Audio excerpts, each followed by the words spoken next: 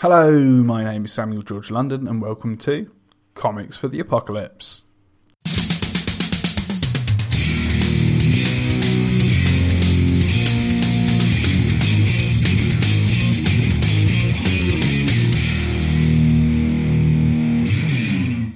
On today's episode, I speak to comic book reviewer, podcaster and top bloke Anthony Pollock about what comics he would take into a super intelligent ape uprising apocalypse. But before we get into it, I'd like to give a quick shout out to our sponsor, Comic Scene. The first I Love Comics Digital Con 2021 will be taking place on Saturday the 13th and Sunday the 14th of February from 8am till 6pm on the Comic Scene Community Facebook group, the link of which is available in the show notes, of course. The event is completely free and comic fans will have the opportunity to give their views on the top 40, share what they are reading, recommend comic titles, and chat with other comic fans. And on a side note, if you are a creator yourself and would like to do a talk or have a Q&A room for the I Love Comics Digital Con 2021, be sure to email comicsceneuk@gmail.com for more details on how to get involved. Now, without further ado, on with the show. Hello, Anthony Pollock. How's it going? Good, mate. Yourself? Yeah, not too bad. Hanging in there. We're having a good old chinwag about the state of the world. Yeah. It's a thing. You got to love how. I mean, it's horrible that of all the mountains of sort of people that are dying because of inadequate governments, but apart from that, it's turning out to be the most boring apocalypse in existence. So, yeah. Isn't it? Just stay at home. That's it. Yeah. It's very Day of the Triffids. It seriously is. Yeah. But all of that aside, I'm really excited to have you on the podcast. And for anybody that hasn't come across you just yet, what do you do in the world of comics? Yeah, I guess my contributing team would say I probably do too much. So about 3 years ago, I started a website called Soda and Telepaths. The original idea was to write articles, just me, about my favourite era of the X-Men and anything mutant related.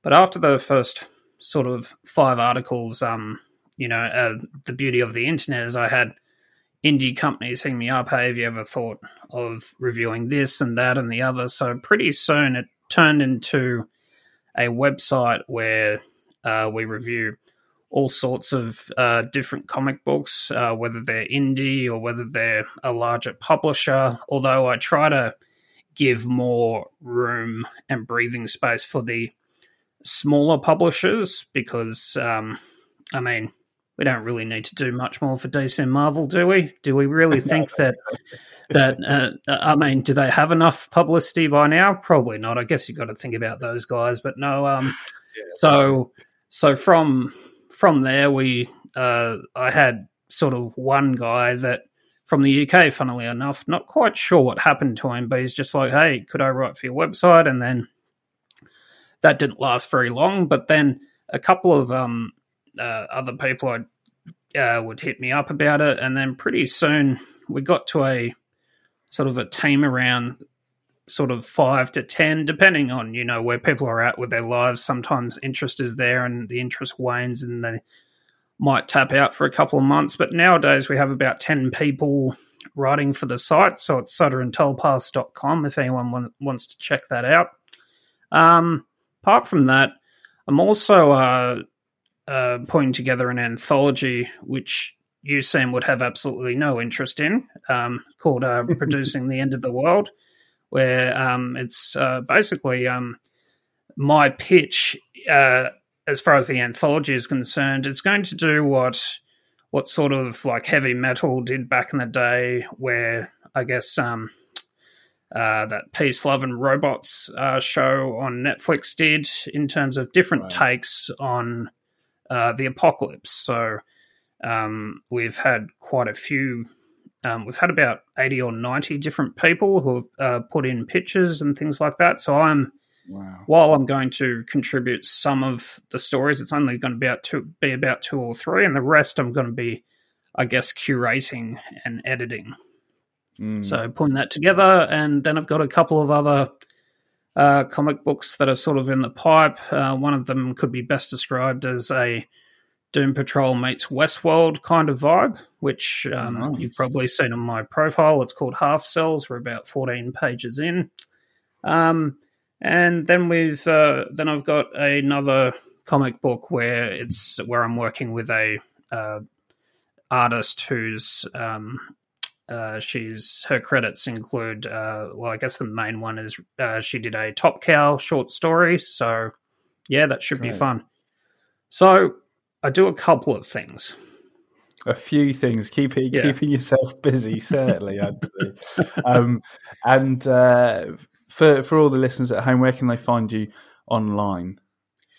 Online, the focal point is on Twitter at Soda Telepaths, so SODATELEPATHS. If you just want to go direct to the website, you can go that way too. But if you sort of want to find the most up-to-date articles and such, we always post them on that Twitter. But sodaandtelepaths.com as well. Perfect. And those links are in the show notes, as always, folks. So go follow Anthony, look at his Twitterings, and check out Soda and Telepaths website as well. Now, all of that aside, Anthony, I've got some bad news on top of the current pandemic that we're living through. Right. There's actually been a super intelligent ape uprising at the same time as all of this going on. Right. And unfortunately, the epicenter for this is Australia. Of course it is. Of course it is. I mean, now, have you seen the people that live in Penrith? Of course. Well, there you go. And I mean, thankfully, in some ways, it's actually just starting out in Sydney. So I know that you're a couple of hours north of Sydney, aren't you? Yes. So you've maybe got a little bit of time. Maybe to get things together. But what's your action plan for survival? My action plan for survival is, after seeing way too many Planet of the Apes movies and the TV show, I would take the route of just pretending to be one of the human slaves, because, I mean, it's going to happen. I would just be sort of the human slave that would try to not end up being the kind of the butt putty of the super intelligent apes. So that would be my main plan, because, I mean, there's something to be said about trying to survive by escaping and all that type of stuff. But I guess this is where my nihilism comes into play. I mean, aren't we all slaves to the system at some point, Sam, aren't we? So exactly. Yeah, if that's not depressing enough. I've got to say this, though. Super intelligent apes seems a heck of a lot more interesting than, what's going on. Yeah. Definitely. And so you're now hanging out in true Planet of the Apes style, hanging out in the cells that they hold you in, the super intelligent apes, and you're hanging out with all of the other human slaves.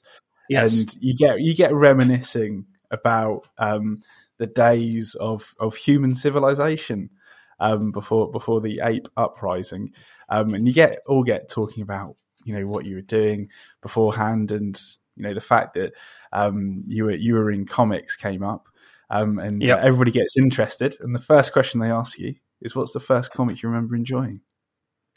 So yeah, I thought the first question they'd be like is, how do we read these things? But the first comic I remember enjoying, I would probably have to say, I mean, everyone likes to do the whole, you read, Spawn or X-Men or something like that. But for me, I think it would probably either be The Phantom or Tintin, to be honest. So The Phantom is probably just a hallmark to my earliest memories of finding like a sort of like a 3 to 5 panel sort of comic strip in like the back of a newspaper or the middle of a newspaper. So there's that. But I think Tintin is probably the first sort of thing I remember actively having, needing to have. So, I mean, it had science fiction, it had sort of mystery, it had, Tintin needing to sort of capture the bad guy at the end. It even had some sort of really French absurdist jokes and quips and scenes in there as well. And it's probably the very first comic book series where I owned in its entirety. So, I'd say it would be Tintin. I mean, although later on when I was about 10, how old are you, Sam? 36. 36. So I'm not sure if you got it over there, but we got a Tintin TV show over here. Oh, which, we got funnily enough, made in Canada. So I recently rewatched it, and I'm just like, oh, okay, so Tintin's Canadian. Okay, so that happened. So so the stories and the rights are all over that cartoon, but it just came to my attention that when I was reading that comic, I was actually sort of, at least towards teens, I was actually reading it through the voices of those characters out of that TV show. So yeah, that's where it all started for me. That's brilliant. And kind of what age were you when you were really kind of getting into it? Tintin? Probably, it's probably eight to, I think the earliest age was about 8 years old. I think that's when you really start reading, isn't it? I mean, there are parents out there that say their kids started reading from the age of, 4 and 5, but realistically, I think that's sort of the age, 8 years old. Definitely. When you properly start to get into it. And so at that age, were you having kind of dreams of creating your own comics or anything like that? I don't think so. I think it was more dreams about joining the adventure. Because, I mean, Tintin, for those who haven't read it, clearly haven't been into a school library in about 30 years. It is very much an adventure-driven story that went for, I think, 60 or 70 pages. I feel like it was Tintin and, funnily enough, your last episode where you had the guy from the 77 comic, he talked about Asterix being one of his first things. So for me, whenever I went to a school library, I was stoked because I could pick up the latest Tintin, or, if I wanted to, I could pick up an Asterix book. So, yeah. So joining the adventure was the thing that most interested me. I hadn't really gotten into, I guess, the sort of the analysing of Tintin, and I guess looking at the fact that, there were at some case there were 20 panels on one page. I wasn't quite at that point yet, but yeah. Fantastic. And so when did the drive come in to actually start creating your own comics? Not until really recently, to be honest. I've always been a fan of you got to find your own story. You got to find your own sort of emotional truth when it comes to any sort of creating. Yeah, I didn't really find something that I kind of wanted to, or story I wanted to tell, until probably about over a year ago when I first started writing the script for Half Cells. Great. I guess now I'm in the most frustrating part of the comic book creation process, where you're waiting for the artist to finish up their side, and you're just kind of like, come on, man. I finished this a year ago. What are you doing? But that's where I'm at.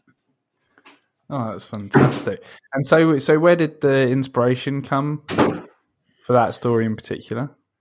For that inspiration, it came from sort of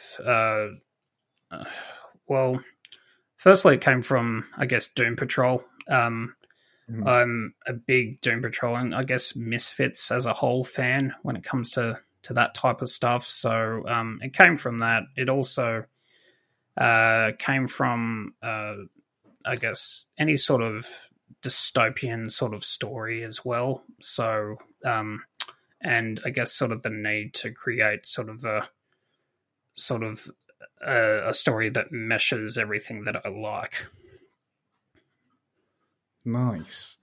Well, I'm very much looking forward to reading it when it's out. So you'll have to let me know, and we'll get you back on for a second Apocalypse. Sounds good, mate. Definitely.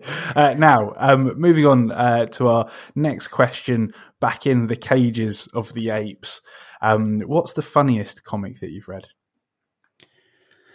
The funniest, I would say it's a close tie between Superior Foes of Spider-Man and Quantum and Woody. For those who aren't really familiar with either of those, I guess, miniseries, Superior Foes of Spider-Man is a fun comic series where it stars all of the enemies of Spider-Man who failed utterly in trying to defeat Spider-Man. And in a lot of cases, it's sort of six sort of foes, sort of a kind of a play on the, I guess, the Sinister Six, but it's the enemies of Spider-Man that have just failed utterly. There's foes of Spider-Man in there that have that were, captured and thrown in jail by Spider-Man after just one attempt and things like that. But I guess it's sort of a clan of sort of foes of Spider-Man who are trying to sort of make ends meet. They're trying to figure out where they fit within the sort of the New York villain, I guess. Where they fit in terms of where they go from here, whether they try to turn over a new leaf, whether they try to become, super intelligent, I guess, villains and things like that. So it's a great. I think it went for 6 issues, but I mean that's lots of fun. And then out through Valiant Entertainment is the Quantum and Woody sort of miniseries. They've done 2 separate miniseries so far. The most recent one is it's about Quantum and Woody. They're basically sort of adopted sort of brothers who encounter this energy particle that sort of renders them in a situation where they have to sort of touch by clanging this bracelet together to make sure they don't lose molecular integrity. So it's kind of like it's very much Odd Couple sort of stuff, but with like 2 people trying to be superheroes. One of them, Quantum, he's the one with all the special abilities, and Woody, he's more the sort of the con artist who's constantly coming up with schemes of ways they can increase their popularity, because in his view, with popularity comes money. So you can, I mean, to give you a bit of an idea, like one of their biggest villains in the series is this professor, this evil professor who is a skull, who looks like the worst version of Brainiac that you could ever set your eyes upon. So, yeah, it's good fun. That's awesome. Yeah, no, that's one that I haven't really come across before. So I'm gonna have to get into that for sure. It looks like a lot of fun. Please do. Highly recommend it. Awesome, mate. Now, changing gears. What's the saddest comic that you've read? Yeah, I'm not sure if you're familiar with much out of Boom Studios, but Jim Henson's The Storyteller Ghosts miniseries that went for 4 issues is sort of a style-wise, it's very Jim Henson, but the specific issue number 3, is about this kid who loses his mum, and then his mum is kind of haunting him as this ghostly apparition that's kind of keeping an eye on him. At the same time, his dad, who I believe is a miner in the issue, Miner,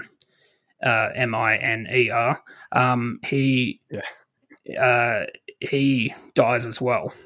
And so this kid ends up with his grandma, who is also in the middle of dying herself. So it's very much and then towards the end of it, he's kind of being watched over by this family of ghosts. So it's upsetting in the way that his family keeps dying. It's the most unlucky kid in the world. But on the other side of things, it's also kind of charming in a way, because it shows sort of I guess it gives you a sort of an air of contentment in the way that of what the afterlife could look like, and how the memories of people that you love doesn't really leave. It just stays with you. So it's kind of, I'm not sure if that's the narrative that they were going for, but the writer, but that's definitely what I got out of it. And then there's also Uncanny X-Men issue 340, which for me was probably the first comic book where I went, oh, okay, so you can write story in comic book form. It doesn't have to be superheroes. It doesn't have to be action. I mean, yes, there are superheroes in this because obviously it's the X-Men, but the entire issue is about Iceman learning to deal with the fact that his dad is in a coma and he might not come out of it, and maybe the X-Men just isn't for him anymore. And from memory, I believe this comic book actually won quite a few Wizard Awards back when Wizard was a thing. So, yeah. That's fantastic, yeah.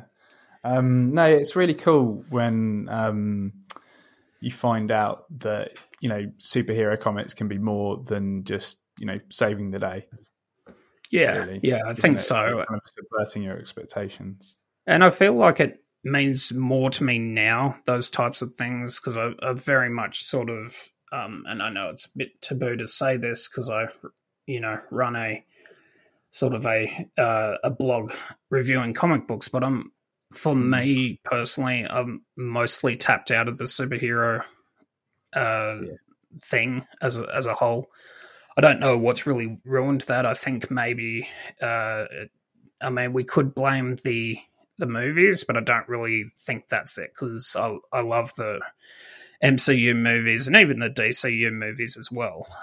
So I don't think it's that. I think it's just more sort of repeat disappointment in where certain writers and creators are taking the characters that you love the most. And this seems like a sort of a frustration that I'm repeating and echoing of a lot of sort of, comic book fans. But for me, the latest X-Men run by Hickman was a golden opportunity to explore a lot of established B-list characters, which have, for the most part, just been left in the wayside and has sort of been relegated to being in the background as some sort of, double-page montage. So, yeah, I think after the first sort of 10 issues of that, I just sort of tapped out.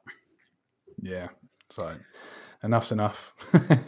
Pretty much, yeah. Take a break for a little while, because it might be worth revisiting like 5 years' time, and perhaps that's it. Some fresher storylines or something.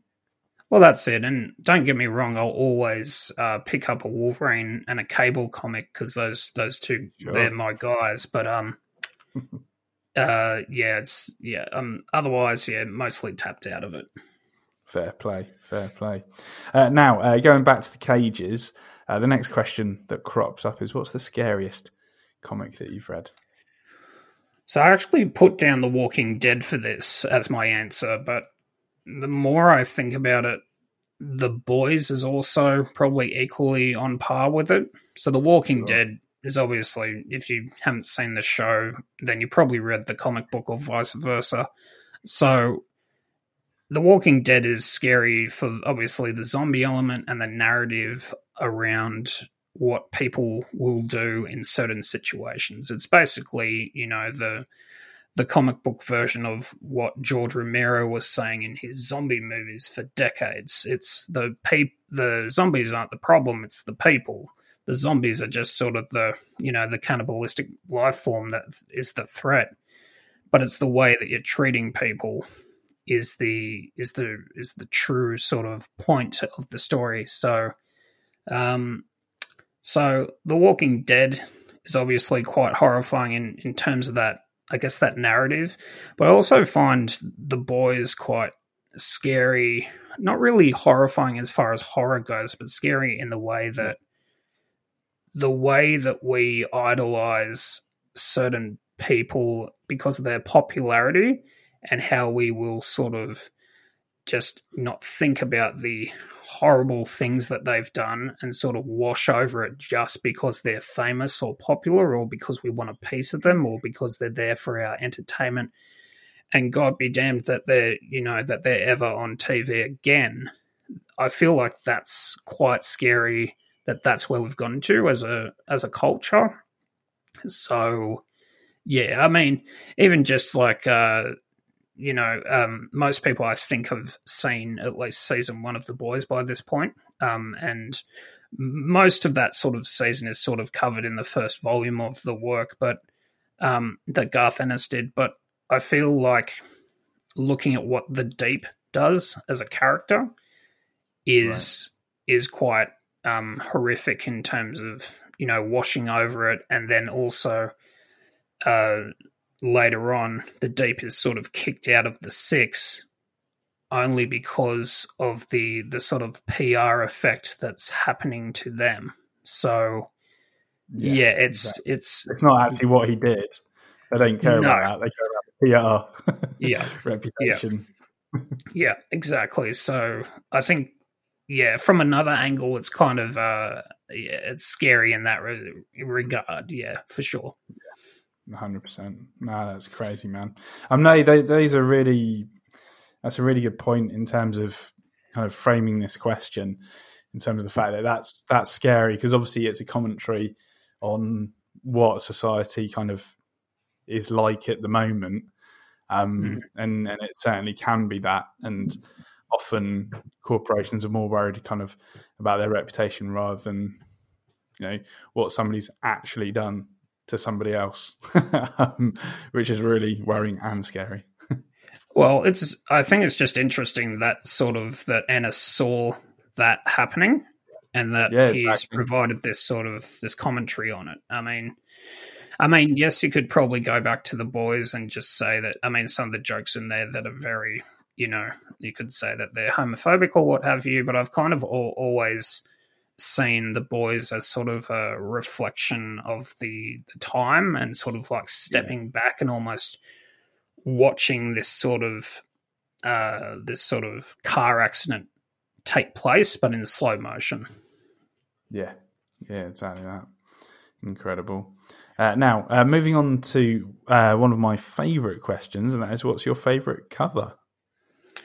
Hands down, it has to be the Uncanny X-Men number 141, which is the Days of Future Past classic issue, where it has Wolverine and Kitty Pryde on the front, sort of trying to stay away from the constant barrage of Sentinels. So it's 100% that one. It's also the sort of the cartoon version of that story is where I sort of really got into X-Men. I actually got into X-Men before that by watching the cartoon first, not the comic. Sure. So for that, and I think it's just iconic, like the Days of Future Past first issue.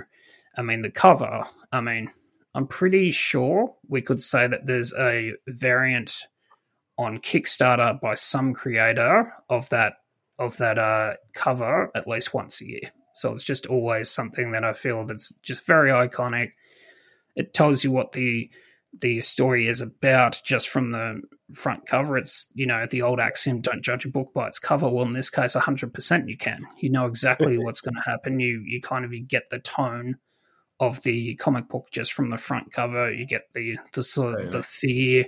It's very sort of, it's almost, like a sort of a metaphor for sort of, I guess, people of color being discovered by, whatever type of, I guess, white, I guess white supreme sort of, I guess, allegory on trying to lock people up or get rid of them. Yeah, separation, kick them out of society, what have you. I mean, there's even, you could even say it's a bit of a sort of a take on certain towns in the US back in the 1950s and 60s, which if you were caught being a black person after a certain time in the evening, then game over, So it's kind of, it feels a bit like that to me. Oh, yeah, 100%. Kind of behind Wolverine and Kitty Pryde is like this kind of almost like a wanted poster, isn't it? But it's got kind of, some of them have been slain, some of them have been apprehended. You get so much of a feeling of what that story is about, because obviously you got a spotlight on them. And then, you've got the kind of like these wanted photos where some have been killed and some have been apprehended already. And now you just get an instant feeling for what the story is. No, it's great. And it kind of says a lot in terms of where we've gone or where comic book creators have gone now. I feel like there's so many covers out there which don't say anything about the story inside. And now whether that's because the creators are so petrified about, some kind of spoilers getting out there about what the story is about, or whether they're just trying to let their cover artist have a bit more artistic freedom. But I feel like the cover should be a representation and definitely a buy-in of why someone should pick up a comic book. And I feel like there's just so many releases out there which give you no reason to. Yeah, and it's kind of formulaic, almost, a lot of the ones these days, certainly from the kind of mainstream sources, where it's not really, pushing the boundaries or, giving you a clue to what the story's about or the themes. It's really just like, just a big action piece or something. Yeah, 100%. Yeah, exactly.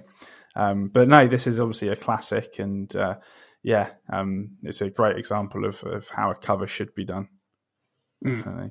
Great, 100%.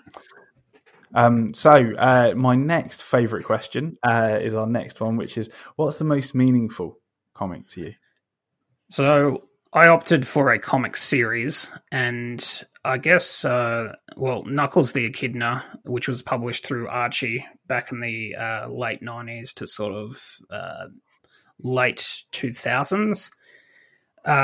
It went for about, early 2000s because it finished up. So it went for about 35 issues. It basically took the, Sonic's friendly nemesis to a whole new level by exploring things that had been, I guess, seen and heard and looked at from different angles in the sort of the Mobius universe that Archie Comics established for Sonic. So it went through things like the floating island, the Guardians that sort of pull the strings behind all of what happens in Mobius. It also went through things like the supernatural element of that. It also went into things like racism was also covered.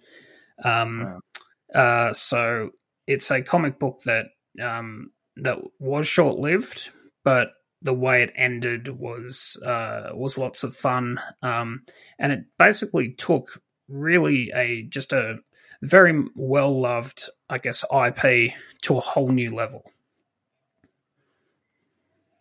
That's fantastic. And you know what? I never knew that Knuckles was actually an echidna. I never realised that. I didn't know that. Yeah. Yeah, the funny thing about that as well is there's so he is the guardian of the floating island, and then we eventually you learn that the floating island was once part of this place called Down Under, which Down Under it's spelled DOWNUNDA, but it's basically sort of a metaphor for Australia. So it's kind of like the floating island was once part of Australia. So it's like, oh, so does that mean the floating island is Tasmania? What an odd sort of, narrative that is. Yeah, why not? I mean, I don't know if that's what they were going for, but why not? Why not? Yeah. Yeah. We'll have to try and find out from the writers what they were getting at. They'd probably turn around and say to me, "This is what you want to ask me." Yeah, all the things. Yeah. That's wicked though. That's great. So why was it that it was so meaningful to you? Sorry.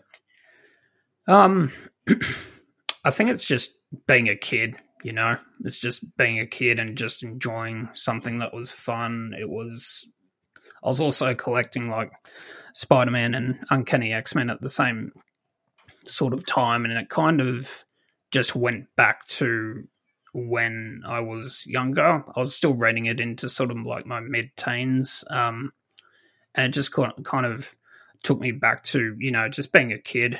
I get kind of nostalgic in the way that I look at things, and we'll pick something up based on how it made me feel so at the time. So yeah, I think it was just that, just being a favorite for me when I first started reading it.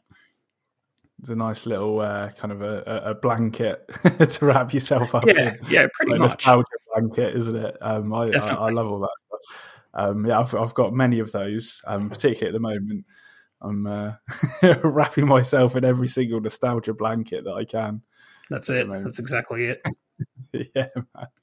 Now, moving on to another interesting question, and that is, what's the most underrated comic that you've read? So this is out through Boom Studios, and it's called The King of Nowhere. Now, it's about this person who is basically this drunk, no-hoper loser. Let's just call him a douchebag, Sam.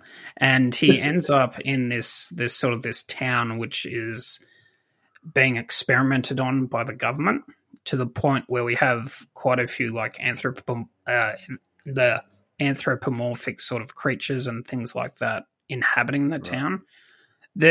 Well, at least that's how they appear, but they're actually human. It's just they've sort of mutated to the point of no return. So he ends up, on a sort of a drunken bender, he somehow ends up in this town, and he's sort of the outcast that's in there. And because he now is from the outside world and now knows about this town, there's like an assassin that's sent in to get him.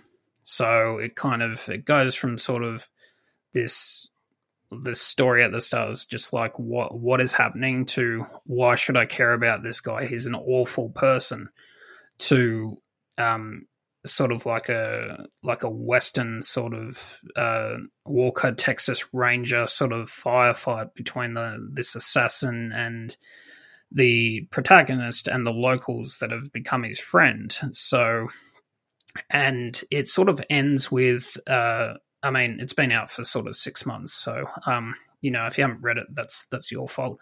Per person listening to podcasts, but it at the end it looks at sort of humanity from at our most sort of at our failings. Like, he has this opportunity to go back to his girlfriend and their child, who's an infant, but he decides not to because he realizes that to do that, he's an alcoholic. He has an addictive personality. To do that would cause them more harm. So it's kind of an interesting look at our own failings, and I guess how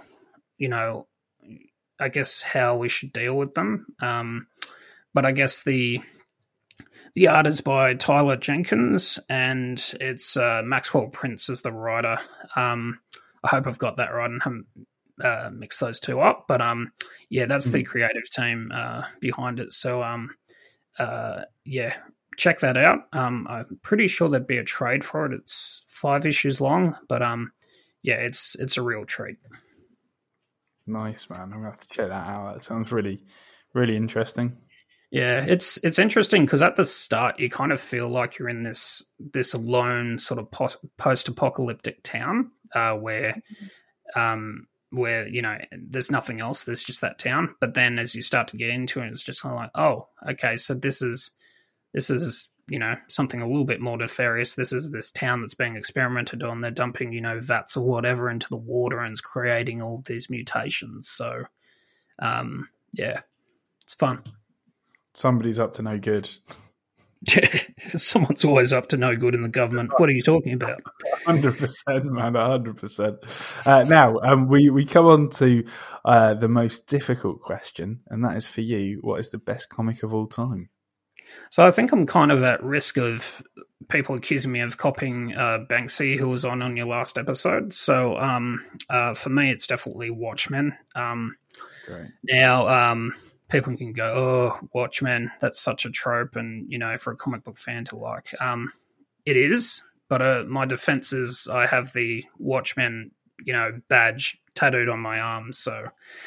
Right. I go really deep with Watchmen. It's a great sort of if you're ever going to read an Alan Moore book, I feel like that's the one. It really flips, sort of superheroes on their head and society on its head as a whole. And I've always been a fan of sort of alternate histories, and I guess whilst the squid is a fairly odd thing to throw in there. I think that's just Alan Moore, It was always meant to be a satire on society and I guess the worshipping of superheroes. And I especially like how he deconstructs superheroes to really just pull them back and reveal the layers of these are just people that can and do amazing things. But at the end of the day, that doesn't make them, Thor or, Zeus or whatever. It just means that they're going to make shitty decisions like the rest of us. So, I mean, I think the comedian is the class example of that. He's, he rapes one of the Minutemen. I mean, it can't get any more horrible than that. And he shoots a Vietnamese woman who's pregnant with his child. So it doesn't get any worse than that. But I think that it definitely provides a bit of a narrative on just how bad people can be, and that doesn't make superheroes immune to that sort of failing in humanity. Yeah, it's there's so much to be taken from it. If someone's listening to this and they're thinking about reading The Watchmen, I would say give it a shot. It's very dense though. I often joke that The Watchmen is my Bible, and just like the Bible, it's a very dense read. But if you sort of break it down and you read, one day you read like sort of what was the first issue that's now collected, you read the first chapter, and then, go back to it in a couple of days and read another chapter, you'll find it's actually like it's very well thought out. It's, I think that's why there's a lot of Watchmen copycats out there. Well, of course, yeah. It's it's kind of it's basically the pinnacle of comics and graphic novels, really, and it's something to kind of look up to. It's the equivalent of Citizen Kane, really, isn't it? In that respect. And it was always meant to be a satire, and the fact that there are so many copycats doing the same thing just goes to reinforce Alan Moore's point of why he'll never return to comics. It's because of behaviors like that. It's like, yeah, I think kind of find your own story, find what you want to tell. Don't just, outright copy what is happening right there. Yeah. Innovate, don't imitate. There we go. There we go. There's a writer that we should all try and live by. It just goes back to what I said earlier. It's just find your emotional truth.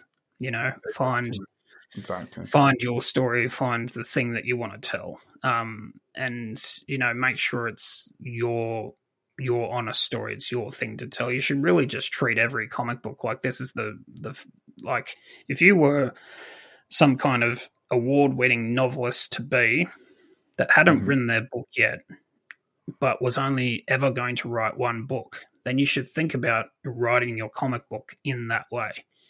Think of yourself, if this is only the only thing I'm going to do, then I should make sure that, my heart and soul and everything is in those pages. Straight up, man. Great advice. Moving on. To me, though, I'm just the reviewer. I think that's sage advice, Anthony. But if you could only take one comic into the apocalypse, which would it be?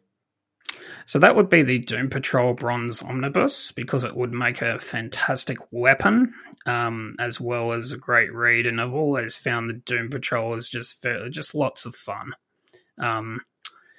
It's the sort of misfits that have powers, that want powers, that just want it to be normal. If you have not read anything Doom Patrol, I highly recommend that you check out the show, because it's very much, although it's not sort of the Bronze Age of Doom Patrol, it definitely is an homage to that type of stuff. But I think it doubles as sort of a feel-good story to get you through the apocalypse, but also a great weapon. Because it's pretty hefty too. Pretty much, yes. Yeah, that's the point I was trying to relay. That's awesome. Along with your hefty omnibus of Doom Patrol, what weapon, tool, or useful item would you like to take with you as well? I think I would want to take. I'm kind of tossing up, because on one hand you could just take a weapon, but on the other hand, I'm going for something that's more sort of that you're going to use. And I think that if there's no running water, if there's no electricity, sort of the base sort of requirements for survival is fire, right? So cooking, boiling water, all that type of stuff. So I think I'd if there was some kind of lighter where the fuel never ran out, that would be great. So I'd take that. But then if I sort of wanted to barter with locals, grab a crap load of cigarettes, because you'd be surprised how many people want cigarettes at the end of the world. So yeah. Definitely. So I can give you a flint, and a spark thing. So you can get those flint sticks. So that'll you'll be able to get some fire going. Basically, there we go. There we go. Cigarettes, because that flint will last a long time. Yeah, for sure. And some cigarettes. Definitely. Excellent. Super duper. Well, Anthony Pollock, thank you so much for sharing your comics for the apocalypse. It's been an absolute pleasure. Thanks very much, Sam. Good to talk with you. Always. And for the listeners, one more time, where can they find you online? So go to sodaandtelepaths.com for all your sort of comic book review needs, and go check us out on Twitter, which is @sodatelepaths with an S. Perfect. And again, those links are in the show notes, folks. So go check out Anthony's work and listen to his podcast. And you've got a new podcast coming out soon. Yeah, so it's basically I'm going to be sitting down with people and talking about their kind of weird. So it's going to be a podcast well, the first couple of episodes are already recorded. It's going to drop sort of end of February. The podcast is called My Kind of Weird, which each episode I sit down with someone and we both pitch each other our kind of weird. So it has to be something readable, something watchable, and something listenable.